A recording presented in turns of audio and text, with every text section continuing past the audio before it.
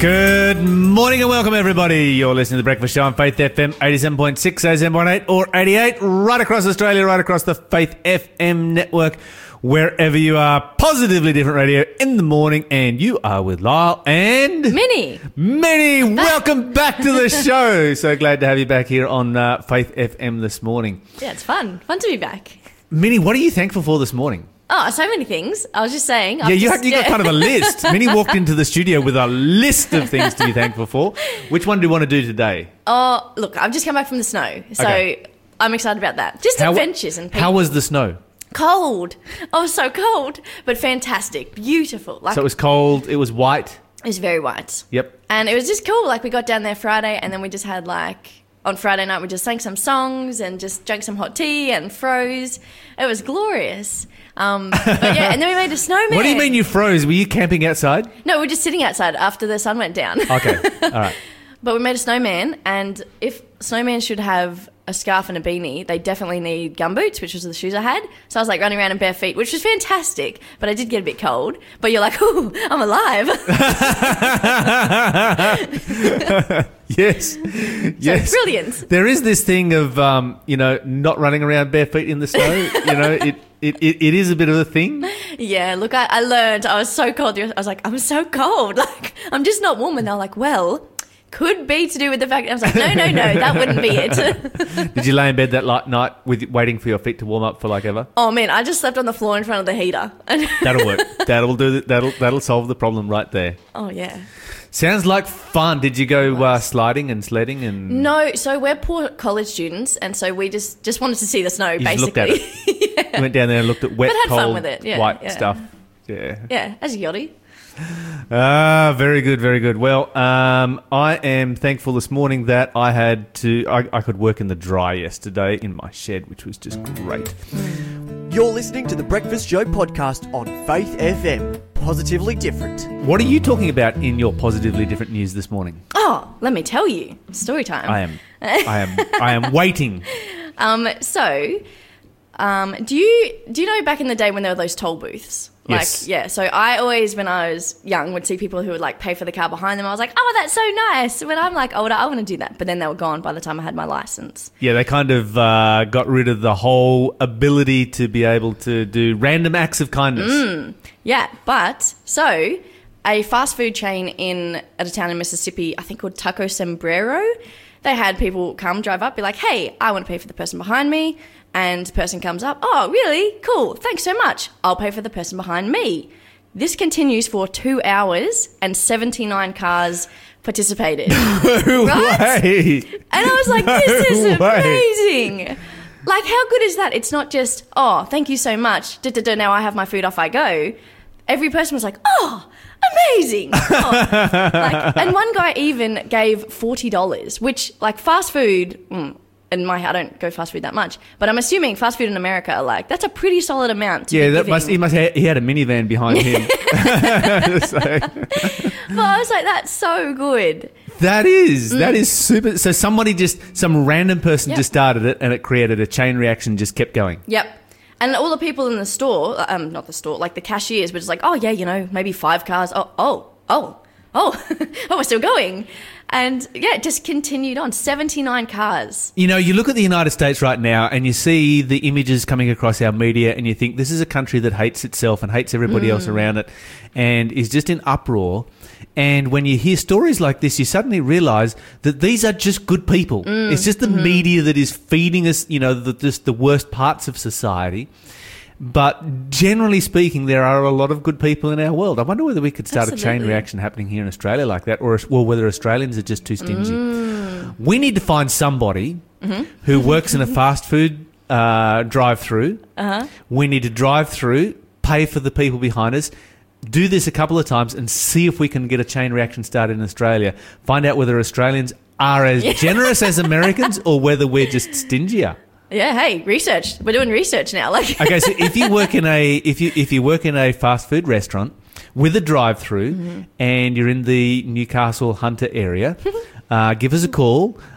Minnie and I will come and visit you and see if we can make this work. Yeah, see what happens. Yeah. I just think it's cool because, yeah, like you said, it's often, people are negative, people are bad, but I think people often want to go out of their way to do good.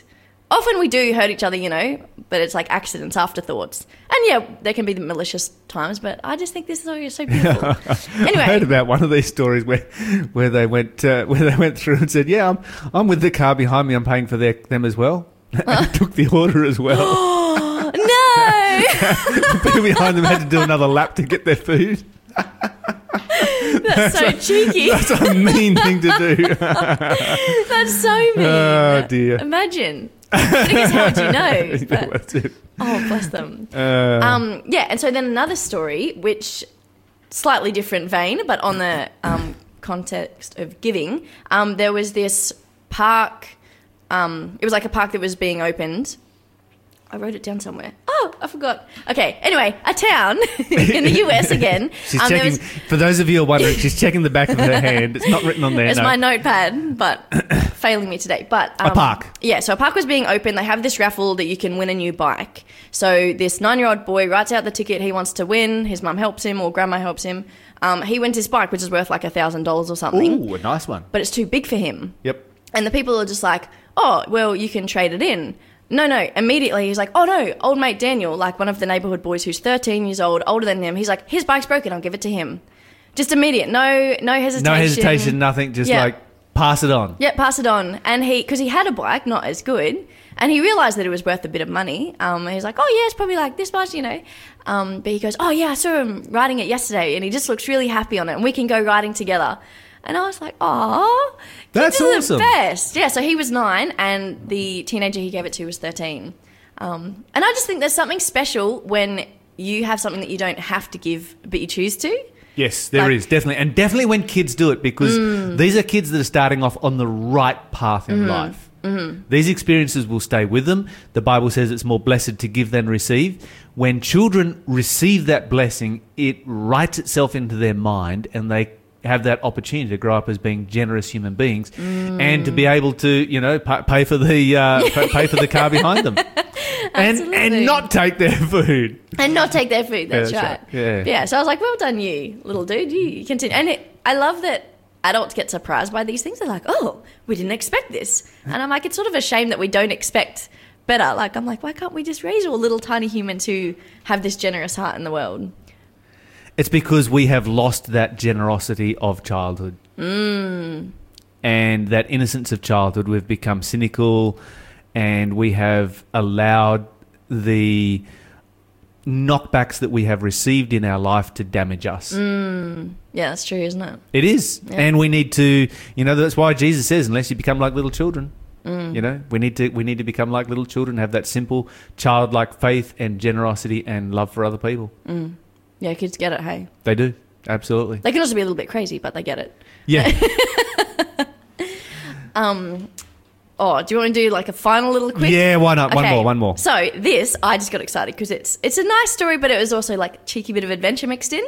So this guy's name was Juan Manuel. Okay, I'm going to butcher his little Spanish name. No, I don't want to say it. Okay, old mate Juan. He was in Portugal at the start of COVID. And as things got increasingly more intense and he was like, oh no, his family was all in Argentina. He wanted to get home for his dad's 90th birthday. But he was just like, oh, this could be a pickle. All the international flights close. And so he decides, okay, I'm going to take my 29-foot boat and I'm just going to sail home. And he kind of knows, like they tell him, hey, you're not probably going to get back. And I think that's a level of commitment. When you go, I'm going, knowing that I might not get back, like you're committing to the thing. And so 29 foot is not a very big yacht to sail from Portugal to Argentina.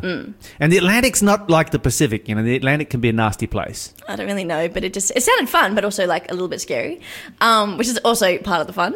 But no, so he took a little bit of food with him, and then he ran out about halfway through.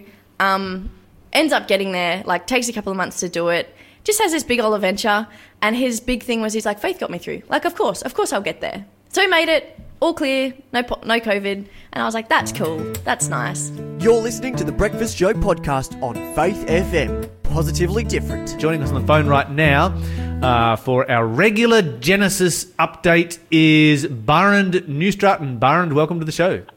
Thank you, Lyle. Good to be with you.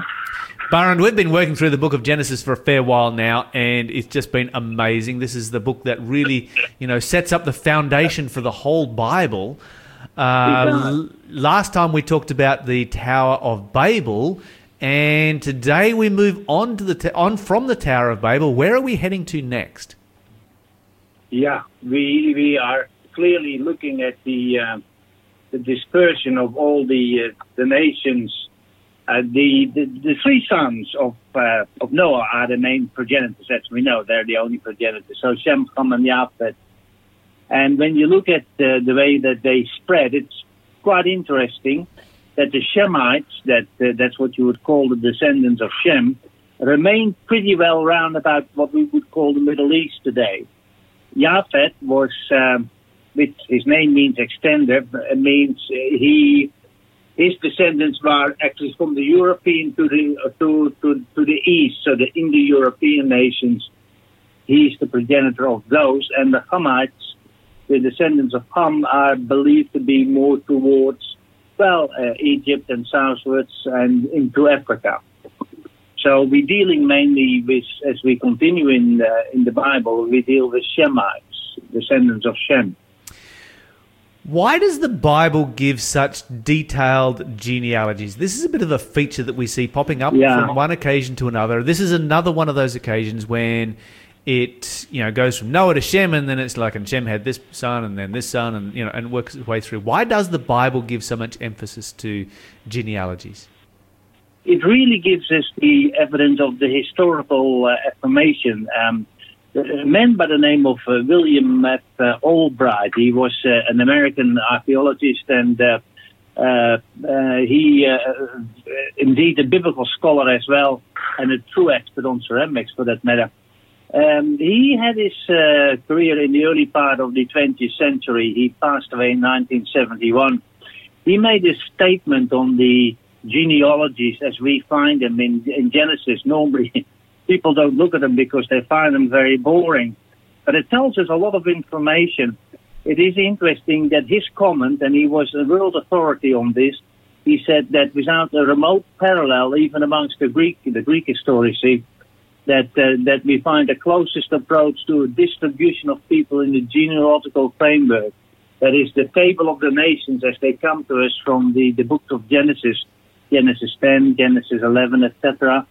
He said the tables of the nations remain an astonishing, his very words, an astonishing accurate document, which is fascinating considering that the accounts were written 3,500 years ago. That is so much we know is being discovered only in the last hundreds of years. And when you look at the book of Genesis being the book of beginnings, you find the beginning of the world, you find the beginning of humans, you find the beginning of everything that is in the world, you find the beginning of sin, you find the beginning of the flood, you find the beginning of the sacrificial system. Yep. But you also find the beginning of nations and languages, and we've got the record of that. It really is the book of beginnings. Yeah, it's a fantastic possession. It's really great. I mean, it really affirms the historicity of the Bible and the inspiration of the man when he wrote all the information 3,500 years ago, going back himself for a few thousand years. This is amazing, yeah. It is. So we work through the genealogy of Shem, which works down to, obviously, Abraham, and that's where the Bible sort of stops and starts to focus in with some detail with God's call to Abraham. Why does God call an individual at this time? Wow. Yeah, that's an excellent question. The reality is that the world had descended again into paganism. And that was the problem. There was always the inclination to do that. After the ark had come to a halt and the people had come out of the ark and they had moved towards Mesopotamia or the land of Shinar as we know it, they started to distort the worship of God. There was an adoption of paganism. It's fascinating that when you look at Abram, his father Terah, actually, and you find that in the book of Joshua, actually also had a partial interest in the pagan deities. There was even crept into the family of Abram a desire and an an expression of paganism. And God wanted to preserve the knowledge of Himself. If you look at the line, of the patriarchs, it's quite interesting, Lyle. So you get Shem, you get Arpachshad, Salah, Eber, Peleg, Ruach, Serach, Nahor, the grandfather of Abram. Then you get Terah, and with Terah already you see some paganism. So Abram was not like that. He was completely free of that, and that's why God chose him. But God needed a people. God needed a people to preserve the truth about Him and to have the plan of salvation preserved. And of course, through Abram and these descendants I just read out, the Messiah was going to come. The one to whom all the sacrifices pointed. And that's going to be had to be preserved too. Yeah, that's going to be a massive prophecy and a part of this whole story of Abraham as we move our way through. Yeah. When we look at, I guess we look back at the past and it's like, okay, God, these guys had the flood, then they had the Tower of Babel. That didn't go so well. God intervened at the flood. God intervened at the Tower of Babel. And you kind of think, wow, these guys have so much evidence and yet they still turn back towards paganism. Yeah. Amongst all of this paganism, did the knowledge of God just entirely vanish, or did we get a bit of a blend taking place around the world? Yeah, I think you get a blend as well, Lyle. You do. Yeah. I mean, we do in today's Christendom, don't we? We get tremendous blends. And that certainly is what occurred there as well. There were no written records per se, other than perhaps the genealogies, of course, that were preserved. But the accounts, as we get them from the Bible, were not written for these people.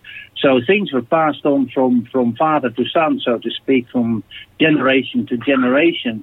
And in the conveyance of the accounts, there might have been some distortion or something that might have suited them better, or some combination mixing with pagan influences. That would all have occurred for sure.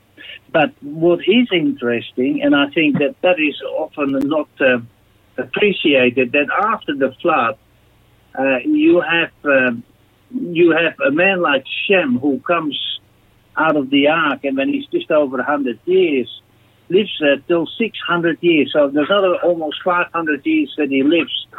And when you look at the other descendants, the line of the patriarchs, including when you come down to Abram, he might well have known Shem personally. There's no record of it, but if you go by the genealogy, that is a strong feasibility. Well, they were certainly contemporaries of each other, which is kind of hard for us to imagine in today's world when our generations are so short. Now, that's right. Abraham comes from the city of Ur. What kind of a city was this? Yeah, Ur of the Chaldean. They lived at the era, the district where the Sumerian civilization is, which is the oldest recorded that we have. It is quite very low in the south. It's south of Babylon, really. And the place has been located, and in the early 1900s, they did do some excavations, and it's amazing what they found. There were American and English teams that went into this, and they found amazing stuff there. They found that they were very well developed. It was an urban society of quite well-developed proportions. There were libraries, two-story houses, generally courtyards with the bigger houses, a sewer system, a functioning sewer system, which is quite amazing when you look at the early part of the second millennia before Christ. That was already in place, and that is the status that they found in Ur of the Chaldean when they did do their and also they found the schools, readings, writings, arithmetic, and geography. They were all in place. It's quite fascinating. Yeah, okay, so Abraham is coming from this incredibly advanced civilization, advanced society, and he's moving away from there. You know, when he reaches Palestine in that same era was nothing like as advanced as Ur. Why does he go from... You know, it almost feels like he's going backwards. It's almost like as if, you know, maybe you and I would move from Australia and go to a developing country. We would have to be very motivated to do so. Why does Abraham do this? Well, God called him. That was the direction. So God called him, and so he obeyed. And the man was 75. He was not a youngster. That was considered middle-aged, really. And so he moves then, and it was really an act of faith that he left everything that which he knew and had known all of his life. It's an amazing gesture that he makes. It's an act of faith, and he doesn't know where he's going. There was no information to him about the land where he was going. He couldn't Google any information. There were no maps, so to speak, and he just simply had to. He simply had to obey, and that is what he did. So why did God send Abraham to this particular location? It is a very strategic location. When you look at the land of Canaan, today's Israel, it's really the connection between Africa and Asia, and from Europe also to Africa. That's one of the major routes of travel. It was strategically very, very well placed. Very well placed. And that's possibly one of the reasons why, I guess, over the years it's become some of the most fought over real estate on the planet? Yeah, well, when you look at that, this territory, I mean, you look at the man Abraham himself. Abraham, of course, is the progenitor of the Jews, we know that. But he's also revered by the Christian religion, he's revered by the Islamic religion, so he is indeed very... revered and by all of the monotheistic major religions, and if you consider that the Muslims, that is 1.8 billion, and then you have Christians, they are 2.3 billion, and then some other 16, 17 million Jews. It's quite amazing, really, that the man is so revered, isn't it? Yes, that's more than half of the population of the world. Baron, very quickly, before we finish up, you spent some time living in Israel and obviously researching and so forth there. What's it like to live in that part of the world today? Well, you have the normal urban environments, the cities of the world like Tel Aviv and Jerusalem, the newer part and what have you. My interest was particularly where I dwelt where I lived for 6 months was the old city of Jerusalem, which is really an absolute treasure when you look at the past. There's a lot of commercialism, but once you separate the commercialism from the actual realities, it's fascinating, and it's I enjoyed my stay there very much. It was very informative. I could recommend it to anybody to visit the Holy Land, so to speak, but I would advocate to really read up as much as you can, particularly your Bible, so you know what you're looking at when you get there. Absolutely. Baron, thank you so much for joining us this morning. We look forward to next month's instalment where we really get stuck into the call of Abraham and what Abraham and the relationship that Abraham and God have. You're listening to the Breakfast Show podcast on Faith FM. Positively different. Question of... Okay, it is time for... It is time for... Where is it? There it is. Question of the day. Okay, the question is, in 1 Corinthians 15, verse 29, we have a verse. I'm just going to read it. Otherwise, what will they do when they are baptized for the dead, if the dead do not rise at all, and when they are baptized for the dead? What does this mean? Yes, what does it mean to be baptized for the dead? So there is one church that practices baptisms for the dead, and your Latter-day Saints is a great place to go and do your family genealogy, because they like to trace back and find all of their relatives who have died and get baptized for their relatives who have died. So, they do get baptized a whole bunch of times. If we have someone from that particular faith who is listening in this morning, give us a call. Tell us about how it works. But there are a number of principles that we need to note in relationship to this. First of all, you are the only one who can choose God for yourself. You cannot choose God for somebody else. You cannot force somebody to go into heaven who does not want to be there. You cannot take away the power of choice of another person. And by choosing for somebody else to be saved, you are taking that power of choice away from them, and God never violates the power of choice. The Bible says that we are individually responsible for our salvation. There are a multitude of Bible passages that deal with this. And so, no, you cannot get baptized for somebody who has died and missed out on the opportunity to be baptized so that they can be saved. Once somebody has died, they are either saved or they're lost. And we can't make that judgment either which way. So why does the Bible then say that we should be baptized for the dead? And if the resurrection doesn't exist, then why are we being baptized for the dead? Okay, it's very simple. When you go to a funeral, and we often go to a funeral because obviously we like to remember the person who died, to find some closure, all of these different kinds of things. When you go to a funeral, there is only one thing you can do for the person who is dead. You can't talk to that person. You can't encourage that person. You can't be there for that person who has died, because that person is now dead. Yes. They're gone. And they are waiting for the resurrection, whichever resurrection that might be. You can be there for the family, but so often when we go to the funeral, we want to do something for the person who has died. Okay, there is one thing you can do, but there's only one.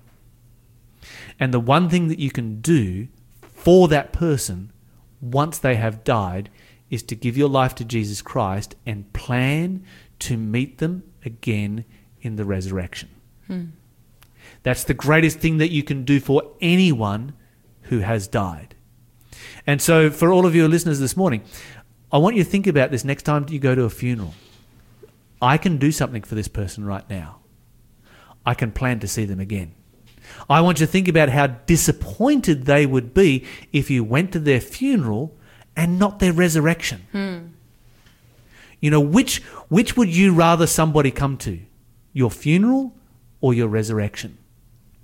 And that's what we can do for somebody who has died. We can give our lives to Jesus Christ. We can be baptized for someone who is dead, because that's all that we can do for someone who is dead. And it's our baptism that counts, not baptism on behalf of somebody else. That's what the Bible's talking about in 1 Corinthians 15 and verse 29. We're going to move on with